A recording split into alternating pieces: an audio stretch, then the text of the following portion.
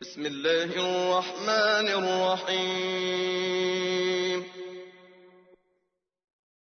والنازعات غرقا والناشطات نشطا والسابحات سبحا فالسابقات سبقا المدبرات أمرا يوم ترجف الراجفة تتبعها الرادفة قلوب يومئذ واجفة أبصارها خاشعة يقولون أئنا لمردودون في الحافرة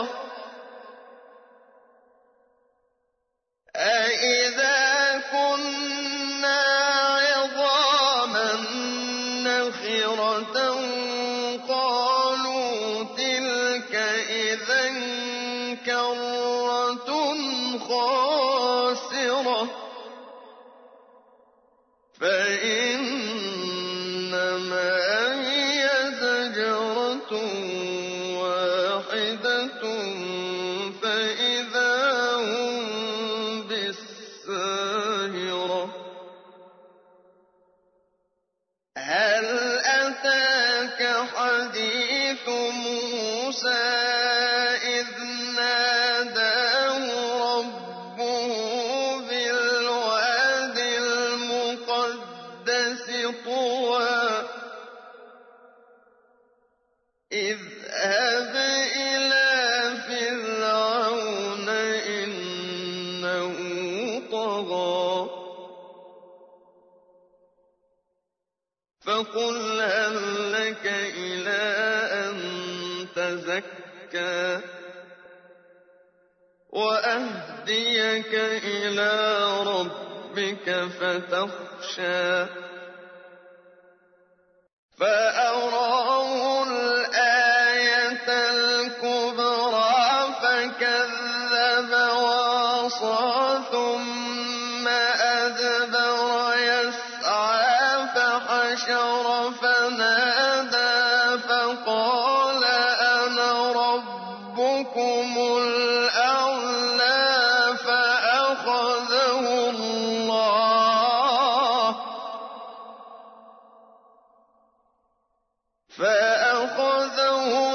الله نكال الآخرة والأولى إن في ذلك لعبرة لمن يخشى. Sura ang Naziat, ang mga humuhugot. Sa ngalan ng ala, ang mahabagin, ang maawain. Isinusumpa ko sa mga anghel na humuhugot sa kaluluwa ng mga kafir at makasalanan ng marahas o mapusok. At sa mga anghel na humuhugot sa kaluluwa ng mga matutuwid ng marahan o mapitagan. At sa mga anghel na sumasalimbay o sumasalipadpad mula sa mga kalangitan na may dalang kautusan ng kanilang Rab. Sumasalimbay o sumasalipadpad. Ito ay salitang pinakamalapit o angkop sa salitang Arabic na maaring gamitin at ang ala ang higit na nakakaalam. At sa mga anghel na matuling naguunahan na tila nagpapaligsa sa pagtakbo. At sa mga anghel na nagsasaayos upang tuparin ang mga kautusan ng kanilang Raab, kaya katotohanan kayong kafirun na tatawagin upang managot. Sa araw na yaon, kung ang unang pag-ihip ng tambuli ay ihudyat, ang kalupaan at mga kabundukan ay mayayanig ng buong sindak at ang lahat ay mamamatay. Ito ay muling susundan ng mga pagyanig at ihipan sa ikalawang pagkakataon ang tambuli at ang lahat ay mabubuhay na muli. Sa araw na iyon, ang mga puso ay manginginig sa takot at ligalig. Kanilang mga mata ay nakatungo, nakasulyap sa ibaba. Sila ay nagsabi, "Tunay nga ba na tayo ay ibabalik na muli sa dati nating buhay? Kahit ba kami ay may mga kalansay na nagkalansag-lansag na?" Sila ay nagsabi, "Magkagayon, ito ay isang pagbabalik na may kasamang kawalan.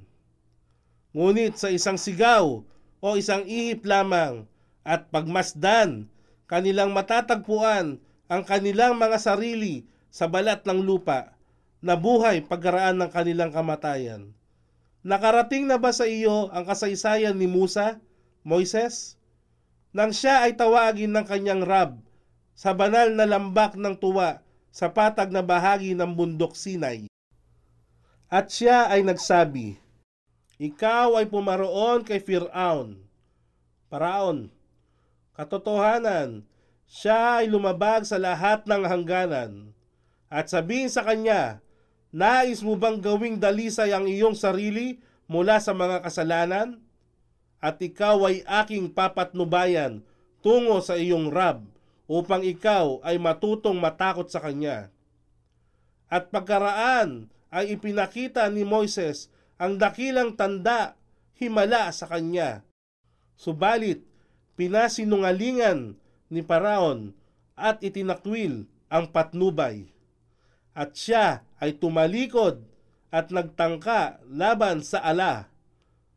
Pagkaraay, tinipon niya ang kanyang mga tauhan at hayagang nanawagan na nagsabing, "Ako ang iyong Panginoon at ang kataas-taasan."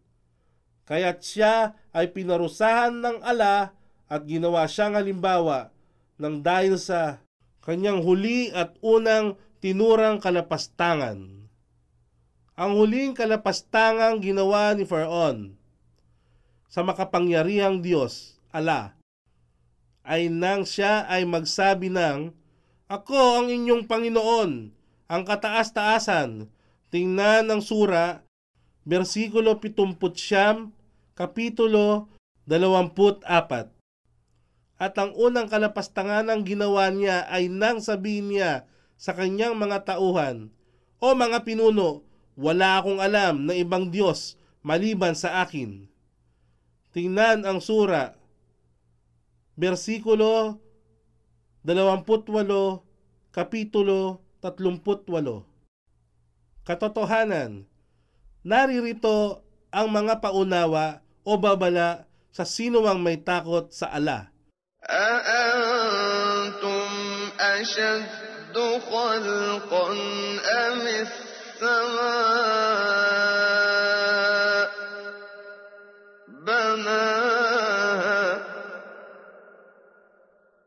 رفع سمكها فسواها وأغطش ليلها وأخرج ضحاها والأرض بعد ذلك دحاها أخرج منها ماءها ومرعاها والجبال أرساها متاعا لكم ولأنعامكم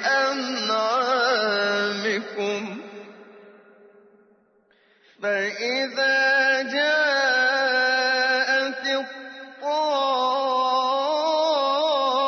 الطامة الكبرى يوم يتذكر الإنسان ما سعى وبرزت الجحيم لمن يرى فأما من طغى وآثر الحياة الدنيا فإن الجحيم